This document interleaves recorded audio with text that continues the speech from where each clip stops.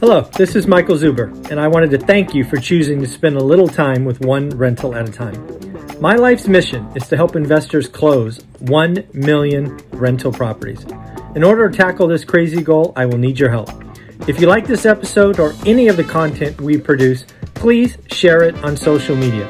If you get one of my books or perhaps one of our 500 cards, please take a selfie and tag one rental at a time. Now on with the show. It's Saturday, July 2nd, and this is your daily financial news. Before we get into the daily financial news, I need to let you know about something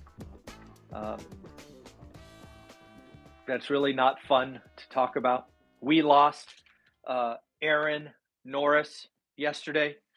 If you don't know, Aaron had been battling a rare form of cancer. He actually was a guest on this show many times. And if you don't know, my history with Mr. Aaron Norris goes back decades.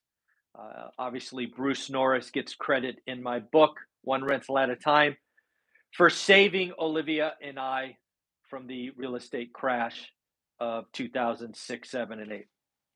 Full dedication, full discussion with Bruce Norris. What you may not know is we actually had more interactions with Aaron Norris over the last couple of decades than with Bruce. First got a chance to have lunch with Aaron at the first Bigger Pockets event in 2008 or 2009.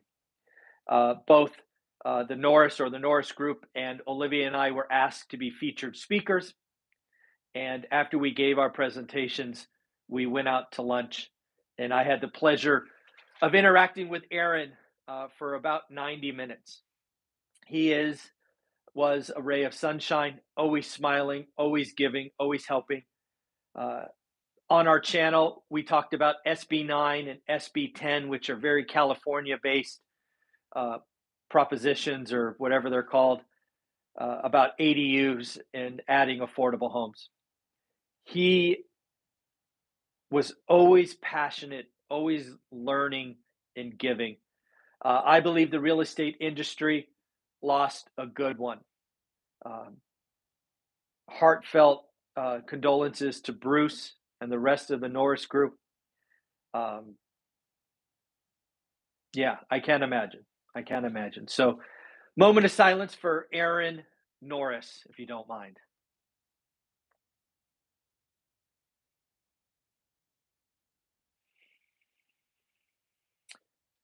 Okay, well, never easy to transition from that, but we have a job to do, and this is your daily financial news.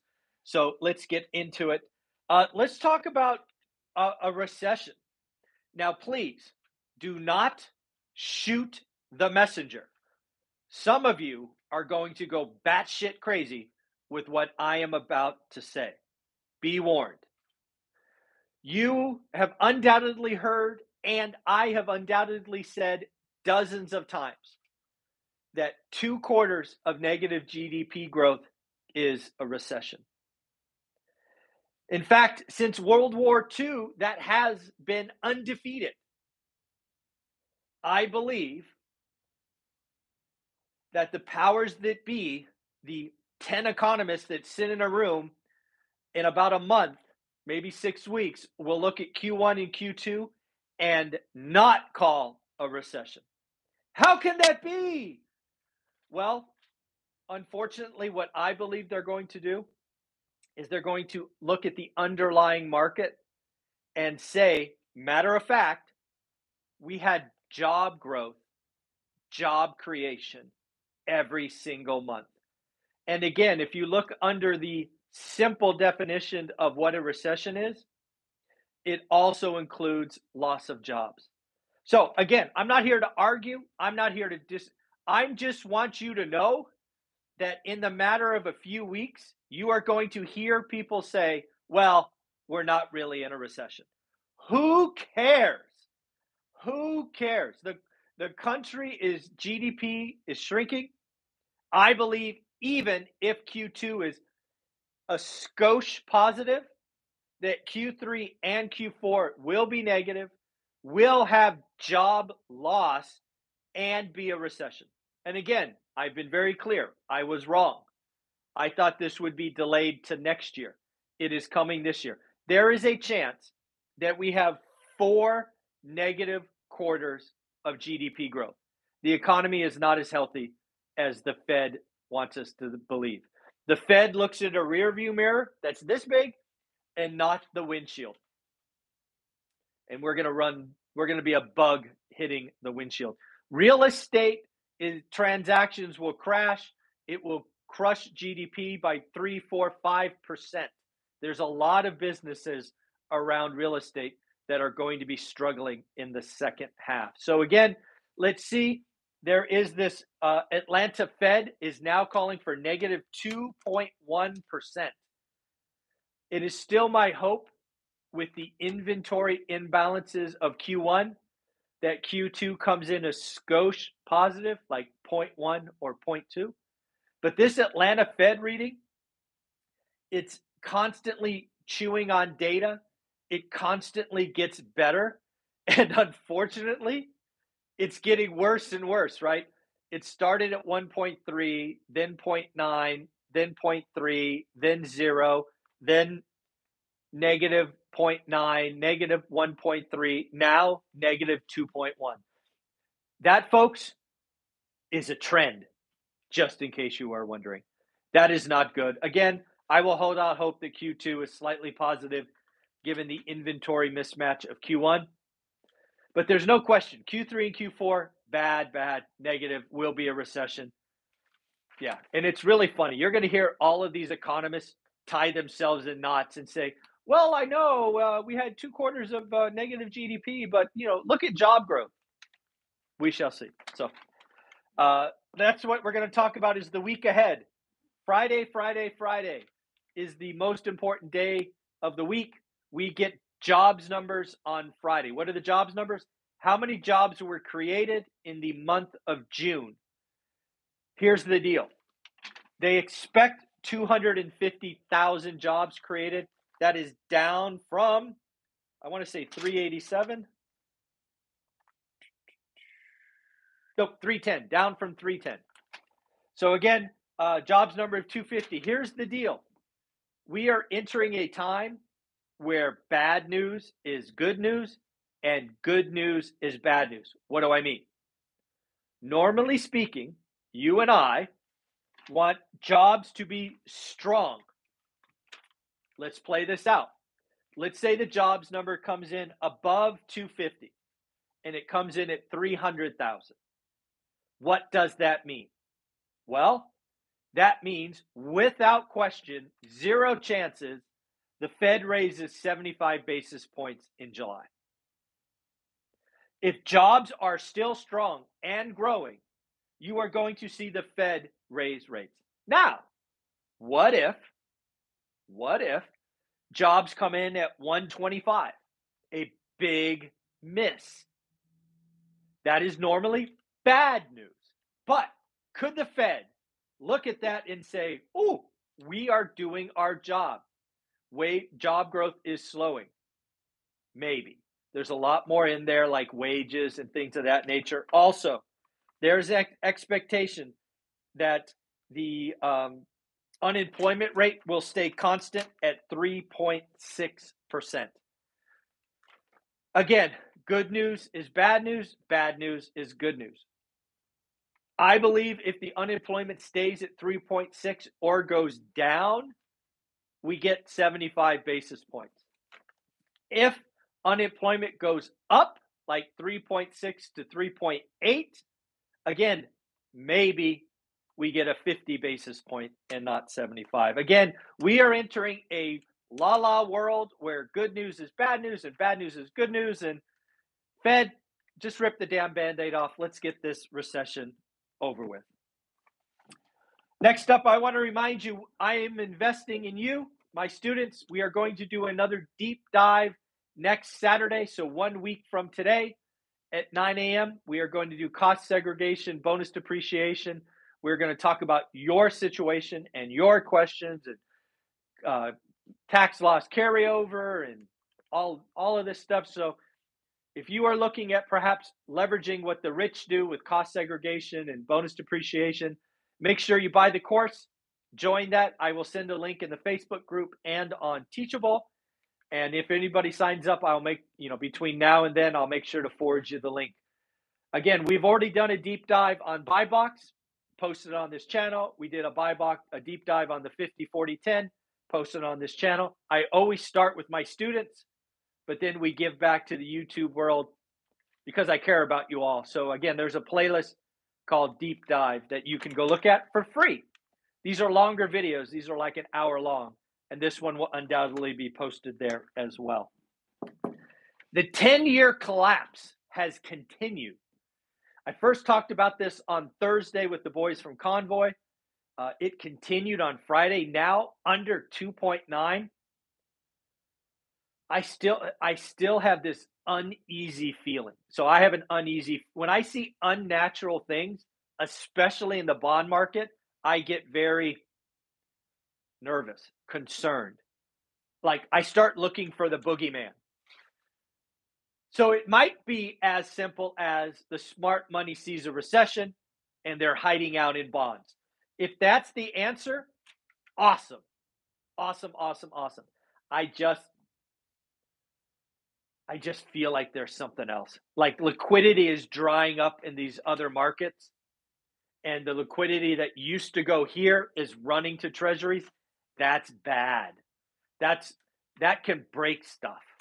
And that's what has been my concern all along. Then add on top of that QT, where they are tightening and sucking liquidity out. As I've said for months, the Fed rate raise doesn't bother me. We've kind of been there, done that together. It's not fun, but you understand the dominoes and the series that plays out. QT, yeah, not a great feeling. Not a great feeling. So again, the 10-year collapse. Now talking about the 10-year, there's a saying that the Fed can never get the 10-year, or I'm sorry, this is not the 10-year, this is the Fed funds rate. Sorry, Fed funds rate. The Fed funds rate back to its old high. And if you look at the old high of Fed funds rate before the pandemic, it was 2.25. Today we're at 1.5. I do not follow this logic. I believe that 40-year history that people often quote, where the Fed can never get back to its old high, is incomplete logic. Again, remember, we have had 40 years of tame inflation. If we simply change the variable of tame inflation to hot inflation, that 40 years of data is irrelevant. That is why I went back to 1970. Folks, I've given you the 52-year spreadsheet for over a year now. The history, the secrets are in there. The S&P 500 had its worst year since 1970. The data is there for you to consume. It is so valuable. We give it away for free. All you have to do is go to Teachable, get my free course, go right to the bonus section. It is right there for you. It's right there. What else do I have for daily financial news? Oh, another major crypto player that we all thought was the hero is now been known to be swimming naked, right? Warren Buffett is right again. Now we have Voyager Digital, suspending trading, deposits, and withdrawals. Folks, the amount of people swimming naked in the crypto space is going to blow your mind. Too much leverage, too much cross collateralization, too much fraud, too much. Bad. Just so you know, you probably know this, but just in case, Monday, the stock market is closed. So congratulations. You can't lose any money in the stock market on Monday. I hope that feels good. Number two, on Tuesday, we have factory orders. Are we spinning up our factories or are they pulling back? That'll be an important number. Wednesday. I don't know how I feel about Wednesday. We get the FOMC or the Fed minutes.